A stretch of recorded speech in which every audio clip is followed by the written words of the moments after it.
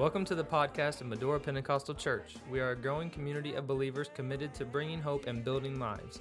We pray today's message is a blessing to you.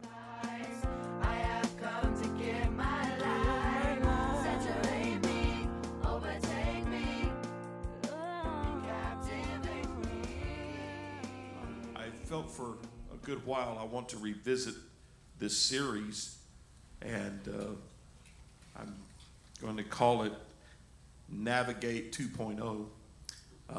We taught this series some years ago, and I wanted to revisit again. One, because we have teenagers that's never heard it, and two, because we've had folks that have come that have never been in this. And I believe that the culture that we're in today, we are having to simply navigate so many things that are poison, so many things that are unclear, unsettled when it comes to living for God in a culture like ours today. So we're going to begin with talking about navigating the war zone. Tonight, lesson 1 is going to be navigating the war zone. It's easy, folks, to learn from our past because we've already been there. The difficulty with youth is they don't have much of a past. They're having to make their own decisions. And I want them to be as equipped as they possibly can. Those of us that have lived on the face of planet Earth for a while have hopefully learned from our mistakes. Amen. Continue to learn. The future, though, before us is uncertain, and we need to have clear values, because while we value our heritage and while we admire the generations of yesterday, we should be investing in the greatest treasure that we have today, and that's in our children, grandchildren, our teens, our youth, our kids. And I think it's important that you have things in your hands to help you equip your children, equip your grandkids, and be a blessing to those that you're around in this hour where things are so muddy and so messed up. Amen. The stress pressure of this generation is incredible.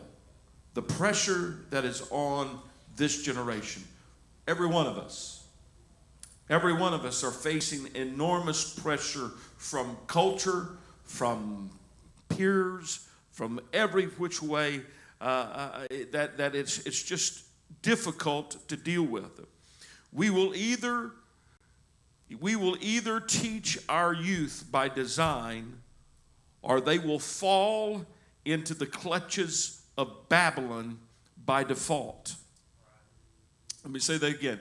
We will either teach our youth or live ourselves by design, or we'll fall into the mentality, the clutches of Babylon. That's the world system by default. You just can't ignore it.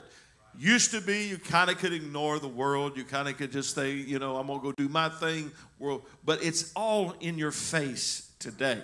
Everyone needs direction. Everyone needs to have a Holy Ghost GPS. A Holy Ghost GPS. Amen. So we're diving into the series in the month of September with the intent to help us navigate the culture wars of our present age and to be equipped to help others do the same.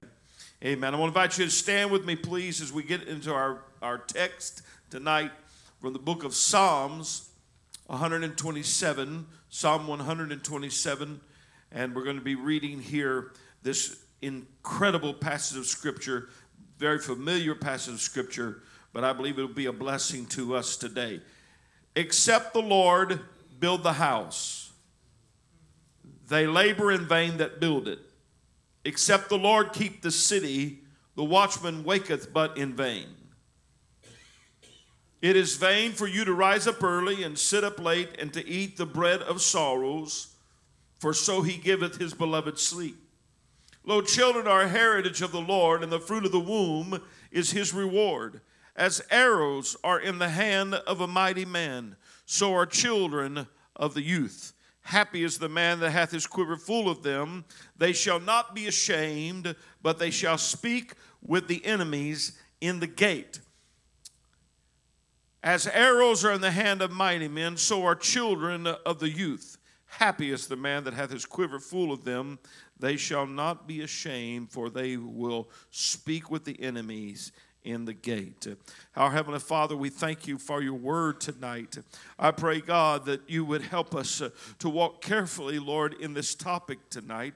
Lord, I ask for your favor. I ask, God, for your blessings, Lord, upon what we talk about. Let it reach the hearts of your people. May it equip us to stand true in this hour. In Jesus' mighty name, amen. The Lord bless you. You can be seated. Where did we get the notion of family? Who originated family? Where did it come from? Anybody? God originated family. Who is it that fights real hard to redefine family? The devil. I know this is real deep here tonight, but God started the family. Satan fights to destroy the family. The Lord is the designer of family. And if the Lord is not the foundation of the family, then the enemy can easily come in and demolish the house, demolish the home. The mother or father who does not put God at the center of the family will find their work in vain. Let me say that again. The mother or father who does not put God at the center of their family, their work is in vain. Everything we do must be centered and focused through our Lord and Savior Jesus Christ. Building without God will bring heartache and frustration. The phrase build the house here in Psalm literally means to obtain children. What do you associate with the words build and labor with? What do you associate the word build and labor and things like waketh and rise up early? Building a family is a job. It is a work. It's a hard work. It's a hard, and raising teens is even more difficult. I said raising teens, I got a couple amens, a little patty cake. Raising teens is extremely difficult. Teens are different creatures. I say it again, teens are different creatures. Hallelujah, just strange. I'm preaching now, praise God. Hallelujah. It's one thing. By the way, talking about babies, aren't you delighted to see our new baby in the house of the Lord? Sister Micah, will you bring precious Isla up here? This little baby has more hair than Pastor. I don't know let me see. Oh my goodness. Hallelujah. You know, thank you for bringing her tonight. She's a great illustration about, children. Oh, blessed Jesus, hallelujah. Oh, sing a little while. Oh, talk about it. It's real great. You can have these, but give it back to you so she won't be. But come here, John. They grow up to be these. Hallelujah. Don't you love John? I love John. He's such a great young man. And so what God wants us to do is take babies as family and turn them into arrows as young people. Things that could be used for the kingdom of God. We're building arrows. Those of you that are raising children and working with grandchildren, this is for the grandparents as well as the parents. Come on, grandparents, somebody say amen. You're helping to raise and to grow arrows. Arrows. Thank you, John. Praise God. Thank you, Sister Micah, for bringing that precious baby and let me use it in my text here tonight. Let me just tell you today that parents raising children and producing children, it's one thing to have kids, it's another thing to develop character in kids. Develop character in kids. And I realize we have some parents here today that are dealing, as it were, single parents. Amen. But you can find your support system in the church to help you and be with you on this very perilous and pitfall journey that leads from birth to getting them out of the house. Praise God. Amen. I will tell you that when the emptiness has come your way, you might shout a time or two. I don't know, but I know that I have done that. It matters how we grow our children.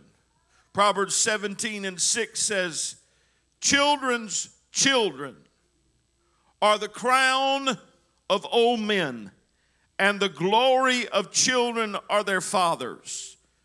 And then in chapter 20 and verse 7 it says, the just man walketh in his integrity. His children are blessed after him. There is such a blessing when you begin to look at being a grandparent, and now your grandchildren are growing up to become what God has designed them to become. And it is the crown upon your head. Somebody, some Meemaw, some Pawpaw, some Mimi, there's so many names I can't keep up with all y'all's. Amen. Some grandma, some grandpa ought to say amen when you look at the possibility of your life continuing through your grandchildren, that they become something powerful in the hands of the Lord. Lo, children are a heritage of the Lord, and the fruit of the womb is his reward. As arrows are in the hand of a mighty man, so are the children of the youth. But can I tell you, arrows don't grow on trees.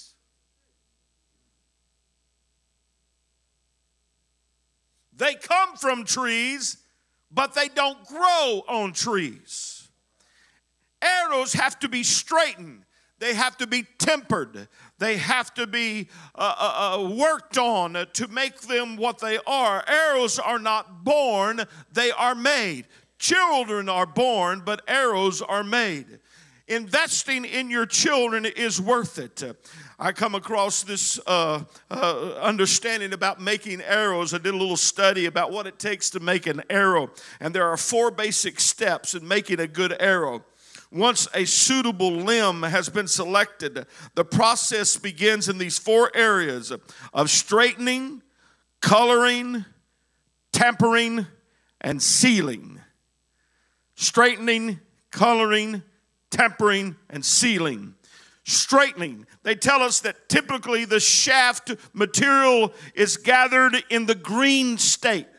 You gather that branch or that part of the tree, that good-looking branch that is in its green state, and then it is straightened with heat while still green, and then tied into a bundle to dry. So you've got to catch a child to make them an arrow. You got to catch them while they're green.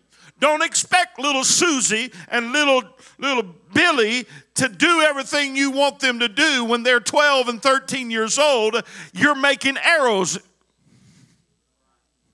But you got to catch them when they're green. If you don't catch them when they're, if the way you raise a child when it's 7 and how that child acts at 7 is how it's going to act at 17. If you don't know how many of you got different kind of children in your family that are different in personality, different in characteristics, amen. And so you can't just take a branch and say, this is the way you make an arrow, and this branch is going to be like that branch, and this child is not like that. Wouldn't it be great if we could cookie cutter discipline, and we could cookie cut, punishment and put everybody all in the same, line them up like dominoes and go, and we could get them all taken care of. But if that's not the way you do arrows, arrows have to be treated differently. You have to be willing to work on them while they're green. Well, I wish my I'm going to be very, very PG-13, or I'm going to stay away from anything other than that. I'm going to be very plain with us, though, tonight. Your children are going to be a handful. They make you mad. They upset you. They frustrate you. It's because they're green. Don't expect them to be like you are, where you are, because you're an arrow now, but you didn't start an arrow. You started green just like they did. Oh, hallelujah. Now, that doesn't mean you young folks are going to get off the hook, like we can just let you slide, that everything's fine, that you don't have to do any discipline. Oh, no, no, no. I'll get to you in a moment. For an arrow to fly straight, if you're writing, write this down. Are you ready? For an arrow to fly straight, it must be straight.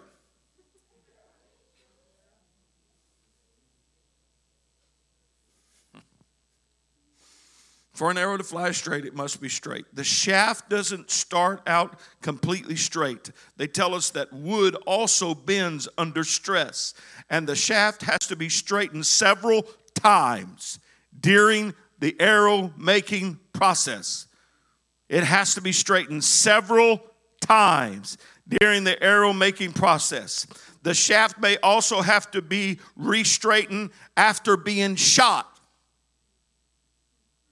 Oh, I shoot it and they still mess up? Come back. We're going to start on the whole process again of making them straight. We're going to make them straight. Amen. Straighten a shaft requires finding the location of the bend. Some bends are discovered visually by perceptive and trained eyes. A bend can also be located by putting the shaft in a lathe and turning it and looking for the wobble. This is accomplished by placing the hand palm down under the shaft and feel the vibration of the position as the shaft turns. Some wobbles are easily seen. Other wobbles takes time. That child, that young person that you're dealing with, and their personality is quirky and strange, or you've got to deal with a situation where you feel like, well, I told them that before. I taught them about that before, yet they continue to wobble. They're green. You have to continue to work on straightening their shaft to make them arrow. Shafts don't straighten by themselves. It takes investment. They need correction. They need training from a skilled straightener. The Bible says, fathers, don't provoke your children to anger. That means be conscientious of how you deal with your children. Don't just say, well, you're just out of line, out of level. But begin to work on them and try to encourage them and put them in the place where they can succeed as an arrow. The shaft is straightened by rubbing the outside of the bend with another piece of wood. This compresses some cells on the side and shortens them, thus bending it back in shape. The right amount of heat can also soften the wood for correcting a bend.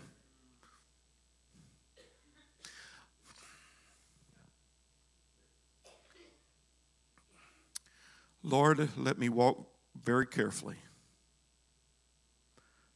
I believe that it is still biblically correct to spank your children.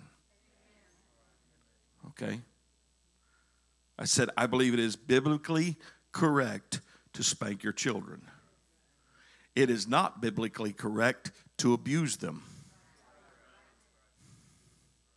The Bible says foolishness is bound up in the heart of a child, but the rod of the correction will drive it far from them. Far from them. I believe it's very important in today's world to use wisdom about how and where you apply that kind of discipline. But I think that it is important that you look at that child and say, I'm going to break your will, but not your spirit. I'm going to break your will, but not your spirit. Amen. How many of you had sets of kids, and some of them you had to spank every day? Thank you, Sister Brewer. Amen. Looking at all these other mothers, and they're doing like this. Sister Brewer goes, one hand.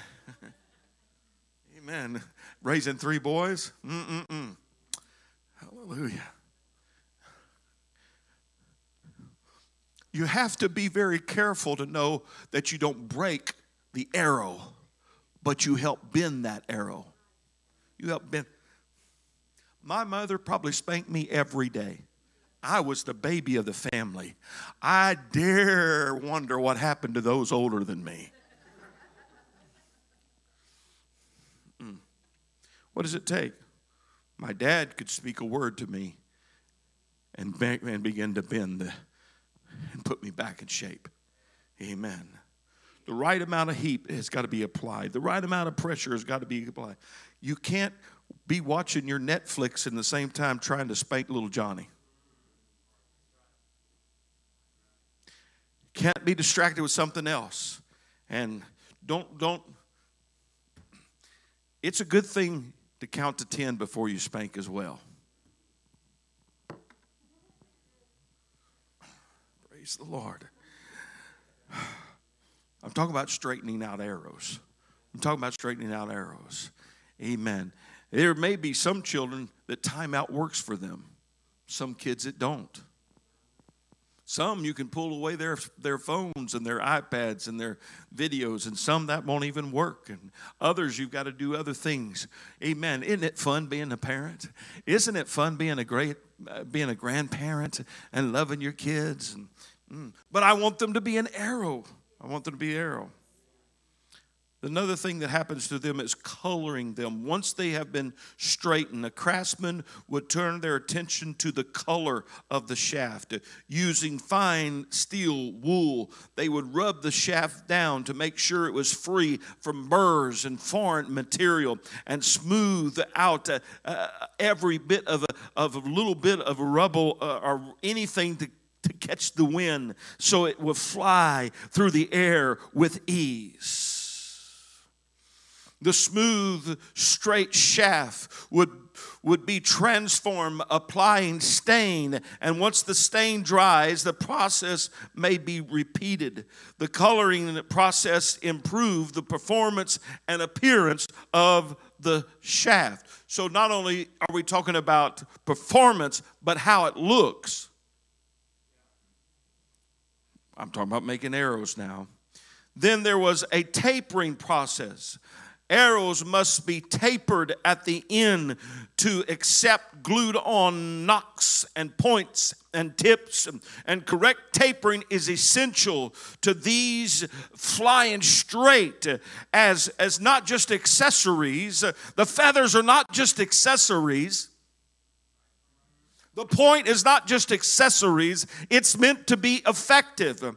And then it goes on to the fourth process, and that is sealing. The wood can have several coats of sealer added to it. A sealer is applied before the knocks or tips.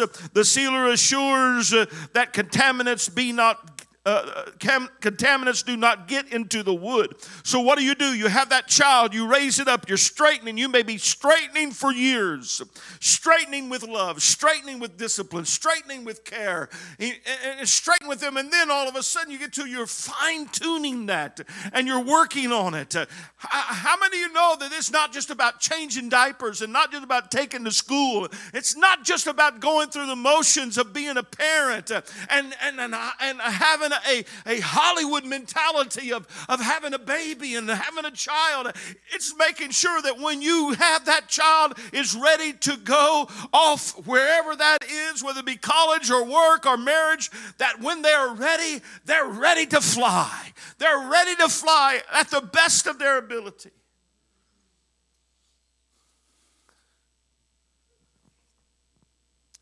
Thank God for parents that love their kids enough to tell them no.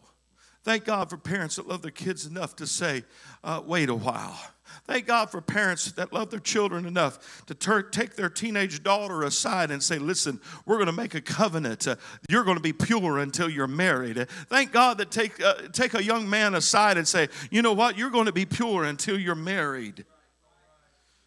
Proverbs 22:6 says, train up a child in the way he should go, and when he is old, he will not depart from it.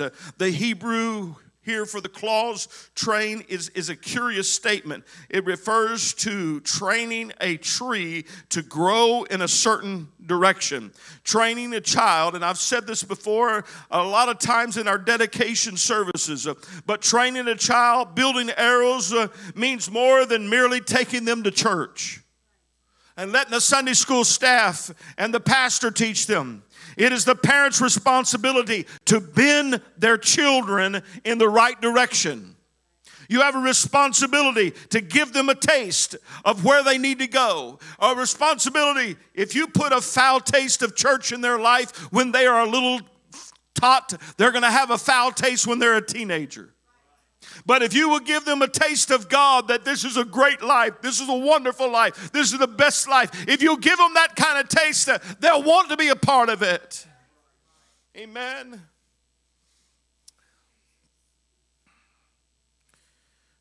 We need to bend our children so that they grow in the right direction. Let's talk about the war zone.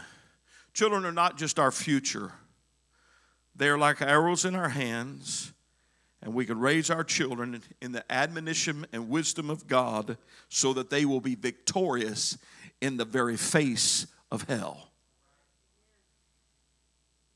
I'm looking at some of our young folks today, and I look at them, and John, I use your example, I'll use you again, because you're sitting right up here up front and center. Amen, and I love that. But what could John be from where he was to where he is now? Told me the other day he had 11 kids in his P7 Bible study at school. Where are you going to be, John? What are you going to do, John? Amen. Everything that has happened to you in your life is making your arrow straight. It's making you so you're ready when you're shot into your purpose, that you don't miss your target. Okay? But what is the reason for an arrow? To fight in the gate. According to the scripture, happy is the man that hath his quiver full of them. They shall not be ashamed, but they shall speak with the enemies in the gate. That's not talking, that's fighting. That they are fighting.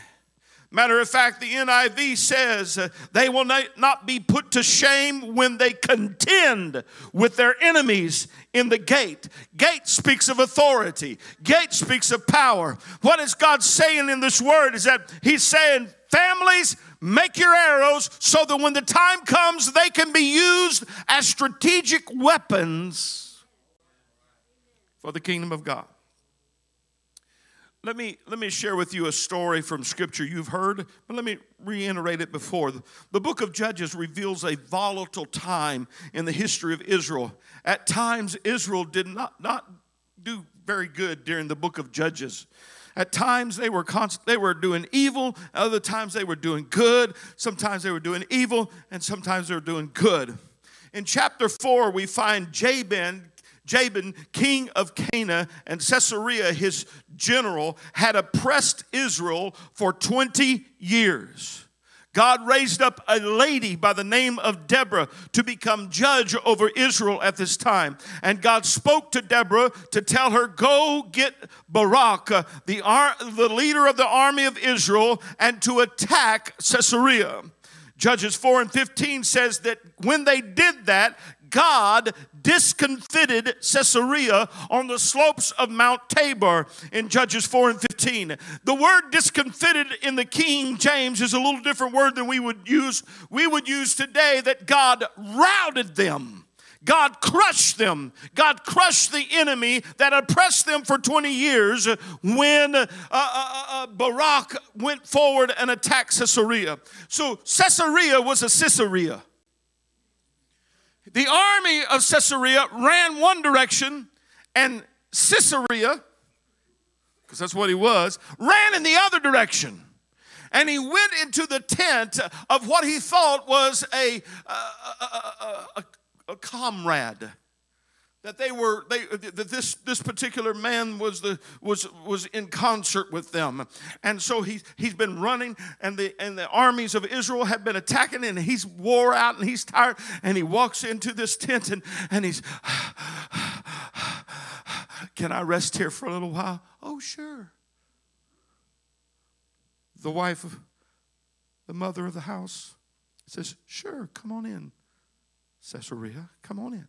The one that had oppressed the people of God for 20 years, had been vicious and vile. You know what they did? They stole all the weapons of Israel. They took all their swords and all their spears for 20 years, so Israel didn't have a weapon to fight with. So they needed God to discomfit them. They needed God to crush them. How many remember what happened to Caesarea? He went to sleep. And what was her name? Gill? Gill, the wife of the house, took a tent stake and a hammer. And while he was asleep, stuck it right here and drove it through his head to the ground. Now, if we get in a real deep Bible study, there was a reason I believe that God did that. One is because Barak was a little bit prideful, and God wanted to show him, I'll use whoever I want to do this, not you. Go study it sometime. It's an interesting study. And so we find Jael crushes Caesarea, and the enemy is defeated, and the war is ended. In the next chapter, in Judges chapter 5, Deborah puts together a song after a war, song of victory. And in Judges chapter 5, part of that song says in verse 8, they chose new gods, then was war in the gates. Was there a spear or shield or spear seen among 40,000 in Israel? Judges 5 is a song, again, of praise, rehearsing how God delivered his people from the clutches of Jabin and Caesarea. But what is it that brought this enemy in? How did Jabin get in anyway? What was it that opened the door? Verse 8 says that when they chose new gods, then there was war in the gates. When they chose new gods, war came to the city gates. And not a shield or spear was seen among 40,000 in Israel. When Israel left the worship of one true God, when they left the principles and the precepts of the Lord, they started acting like the heathen around them. And there was war in the gates. There was war in the gates. Can I tell you that while we as America was founded on Judeo-Christian values, our pop culture has chosen new gods among us. Our nation once followed morals based on the Word of God. Now we're fighting issues and problems beyond our comprehension because we have forsaken that and we have chosen new gods. The Bible considers all life sacred. Somebody say amen. The Bible considers all life sacred. Under new gods, the culture says abortion is to be celebrated. The Word of God declares that sex within the boundaries of marriage is sacred. That's what the Bible says.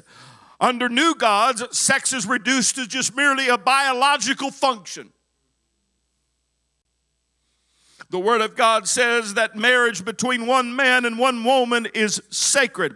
Under new gods, marriage is now optional, and the meaning of marriage is now re-engineered to fit one's proclivities and feelings.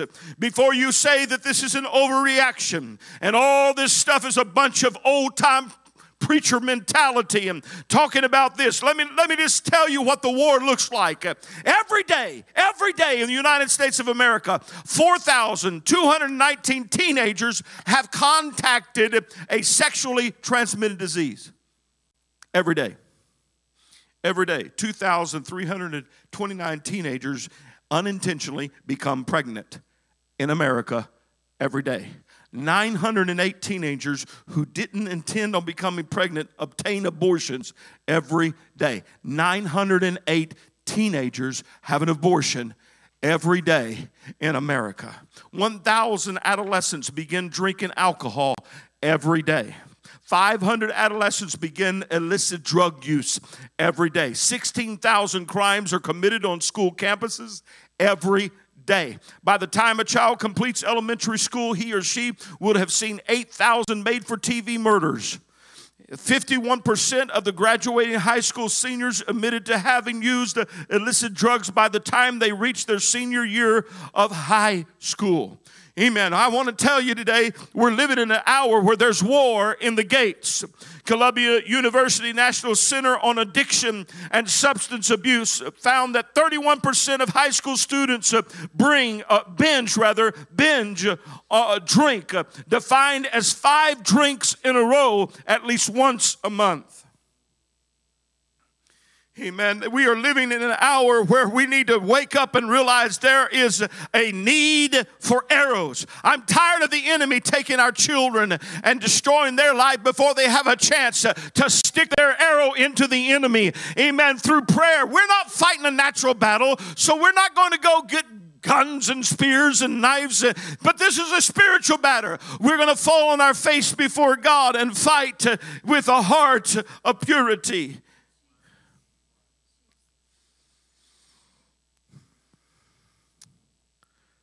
I want to tell you that this world, young folks, wants you to dress in a certain way because they want to make money on you. Not because they want you to look cool. They want your money. Parents, they want your money. Do you realize, I just heard this today on the radio, that I forget what the percentage is, but just last year, I think if my memory serves me right, I'm going to be thereabout, but somewhere between 6 and 8% of public schools had, what do you call it when they wear the same thing to school? Uniforms. 6 to 8% of public schools had uniforms. Now that number has jumped to over 20% in 1 year. That has jumped because they realize the battle for how you look is sometimes not just about fashion, but is rather about the enemy that's driving. You know, if you don't look a certain way, if you don't have the money to have $200 pair of shoes, or you don't have what it takes to look a certain way, then you're put down. Let me tell you, that is the enemy today. God made you the way you are. You look like you are because you're special and you're sacred and you're worth, amen, knowing that you matter to God. Who cares what MTV thinks? Who cares what the latest post on Instagram says? That person wearing this, that person doing that. Amen. When it comes to boundaries, today nothing is sacred or taboo. Nothing sacred or taboo. When it comes to sex, anything goes. From heterosexual sex to homosexual sex to bi, trans, and poly, and so forth and so on. The list begins to continue to grow of perverted sexual experiences. Sex has become an all-encompassing, cheap, meaningless quest for ever greater thrills. Not knowing that God said, I'll make it something that is special and wonderful in the confines of marriage between one man and one woman. I'm telling you today, we are living in a war zone. These kids are dealing with, and you are dealing with a war zone. We're living in an hour where identity is being confused and strained and pulled, whether we think, well, am I a boy or am I a girl? And so gender bending is hell's plan to try to destroy. There's war in the gates, and we need to get our arrows ready to be equipped to deal with this world. You say, well, it'll never concern me here in Medora. Do you know that the number one cause for death in America is abortion? Every 2 weeks, every 14.7 days, the equivalent of Vietnam War is killed. Every 14.7 days, 55,000 babies are aborted. And those that go protest and all that, God bless them. But how about let's be a church that stands up and says, I'm going to pray. I'm going to pray. If I can stop one. Do you know that that's the enemy? Do you know that that is the enemy? Hallelujah. Today we need to be aware of the agenda of hell and say, I'm going to make some arrows because they're going to stand up in this day and withstand the attack of the enemy. In 1987, and I want to apologize for what I'm about to read because of its graphic nature, but in 1987, in the Gay Community News, a publication, Gay Community News, a person by the name of Michael Swift, that was later proven to be a pseudonym for somebody else, but anyway, he wrote this about the gay revolution. He said, we shall sodomize your sons, emblems of your feeble masculinity, of your shallow dreams and vulgar lies. 1987. We shall seduce them in your schools and in your dormitories, in your gymnasiums, in your locker rooms, in your sports arenas, in your seminaries, in your youth groups, in your movie theater bathhouses, in your army bunkhouses, in your truck stops, your mail clubs, in your houses of Congress. Wherever men are with men together, your sons shall become our minions and do our bidding. They shall be recast in our image. They shall come to crave and adore us. Unquote. Now, the homosexual community claims that Michael Swift, this pseudonym, was intended to be satire. Conveniently stated, that this is just satire. While they claim to want only equal protection under the law, the reality is that there is an agenda from hell that equates this because it has now become a reality. When I read this back years ago and preached from it years ago, there was no reality like today. It is happening before us. Not satire, agenda. Agenda. We can't afford to bury our head in the sand and pretend there is no war. And again, this is not about the person. It's not about the people. Our love and compassion ought to go out to them. Our concern ought to go out to them. Everyone that battles these kinds of things, we ought to have compassion for them and see them saved. And many are being changed by the power of the gospel today, from a homosexual lifestyle to a heterosexual lifestyle. Many are being transformed today. You don't hear that on the news. You don't hear that around. But what we've got to understand is that these young ladies and these young men are going to face battles that they're going to need to be straight. There need to be arrows so that they can be ready when the enemy comes. They know the truth. They know what is right, and they don't and are not swayed. They can navigate, recognize. So what are we going to do? We're going to invest time. We're going to invest energy. We do that. Christian education, invest time, money, and energy so we can raise up arrows in this place. I want these kids to know how valuable they are, how important they are. Amen. That they're not left out to hung out to dry. That there's a reason why they're here, and it's because one day they're going to speak with the enemy in their gate. Hallelujah. They're going to speak with the enemy. They're going to contend with the enemy. Amen. Remember, gates are a place of authority. The Bible says, Jesus said, upon this rock I'll build my church, and the gates of hell shall not prevail against him. Let me tell you today, you're on the winning side. Don't let what the enemy says, don't let what the enemy shows make you feel like, well, we're just defeated. No. You've got the authority to walk in victory. You've got the authority to love and have compassion and concern, not to beat up or bludgeon or to condemn, but rather to love. But stand your ground. Believe what you believe and know what you believe.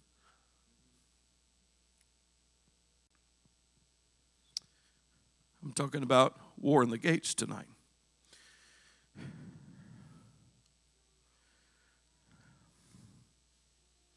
I love a scripture. I've preached from this before.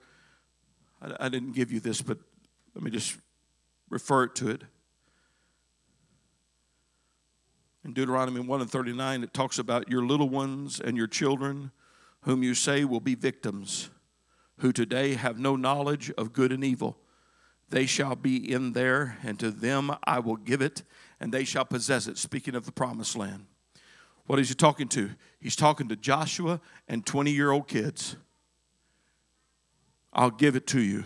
Those you said are going to be victims. Let me just tell you right now, you're not a victim, teenager. Savannah, you're not a victim. You're not a victim. Amen. I want to tell you today, you're not a victim. Zach, you're not a victim. Brandon, you're not a victim. Amen. You're not a victim today. Doesn't matter where you're coming from, what has happened to you in your past.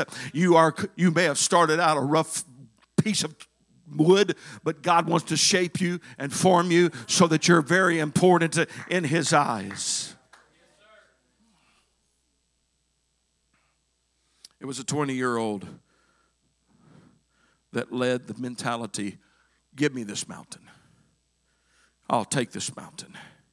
David, he's one of my heroes. How about you? Did we enjoy our brother David preaching Sunday night about David? Hallelujah. They said, you're not able to fight, you're but a youth. You're not able to fight, you're but a youth. Can I tell you that you're still at this moment? Every one of you teenagers, listen to me. At your very age, you're already at a place under the anointing of God. You can be used in the gift of prophecy. You can be used in the gift of tongues and interpretation of tongues.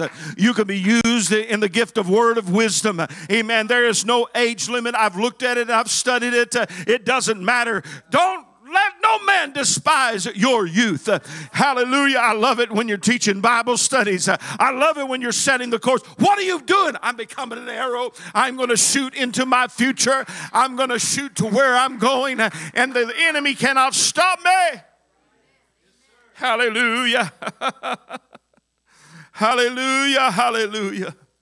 Joash, the boy king, started revival. In 2 Chronicles 34, we find that in the 8th year of his reign, while he was still young, the Bible said, he began to seek the God of his father David and began to purge Judah and Jerusalem of its high places.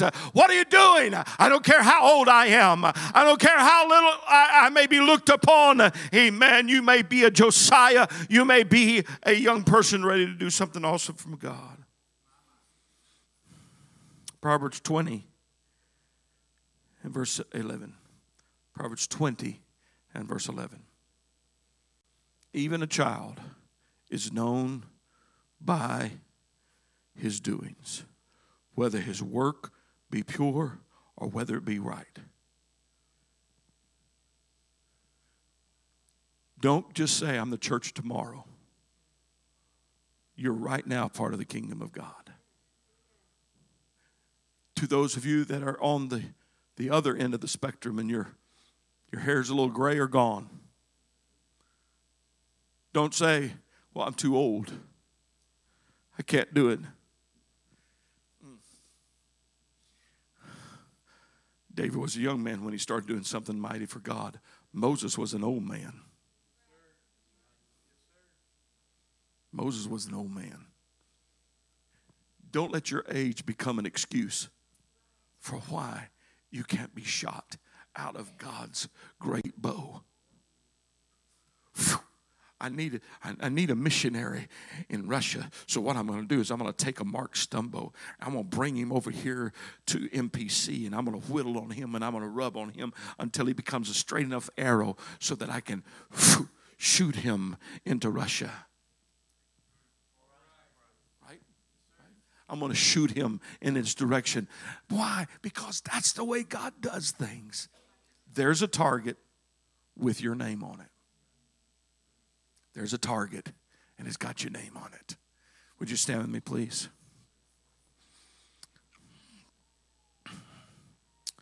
It is our duty to make sure that we train, equip, and prepare, not just our young, but everyone, to navigate this war zone that we're living in. Make no mistake, we will face the enemy, but we're not afraid of him. For God has not given us the spirit of fear, but of power, of love, and a sound mind. Here's what I do know, is that, can I just talk to some of you right now that are so sensitive to the Spirit that the enemy tries to flip the switch to where you're sensitive to the darkness. If you're very sensitive to God, you must guard yourself, because the enemy will do his best to make sure that he'll work his way in with fear and doubt. That's why you need to be careful what you watch, so that the gate doesn't open for fear to come into your life. Be sensitive to God. Be sensitive to your future. There's an arrow right there. Amen. You don't have to be a preacher to be an arrow. Just be a child. How many children we got in the house? I was a child one time. We are all arrows. Heavenly Father, we come to you right now in the name of Jesus. While our world, dear Lord Jesus, has moved towards Sodom, God, while our world today has embraced Babylon's mentality and Babylon's nature of doing things, let us be, dear God, like Daniel's and Shadrach and Meshach, that stand up and say, I will be different. I will be different. I'll do what I have to do, but I'm going to be clear that I'm a child of God. Oh, if we go to school, I want to be clear that I'm a child of God. In college and in work, wherever the place may be, I am a child of God. Amen. I want to make a difference in the war zone today. Praise you, Jesus. Let's love him right now. Let's love him in this place. Let's praise him in this place.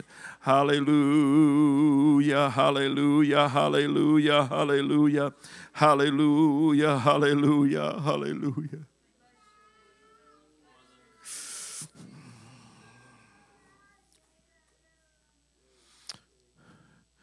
The Lord give us wisdom today to be arrows in his hand. To be arrows in his hand. Praise God. Praise God. Praise God.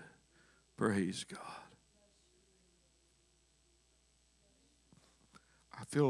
I want to just tell some of you this. What's happened to you in your life, the devil meant it for evil. Please hear me. The devil meant it for evil. Some of you have been abused. Some of you have been hurt, and some of you have been put through the ringer in your life. I want to tell you, the devil meant it for evil. But God said, I'll take it and make you a straight arrow so that when your purpose comes, you'll go forward and do something awesome for me. Hallelujah. Your abuse doesn't define you. Your past doesn't have to define you. Your brokenness doesn't have to define you. But the Lord has made you something special. Praise God. I'm an arrow, and let me be used in his hands. One more time, would you love him in this place? Thank you, Lord. Thank you, Lord, today. Thank you, Lord. Thank you for joining us today. We pray you have been encouraged.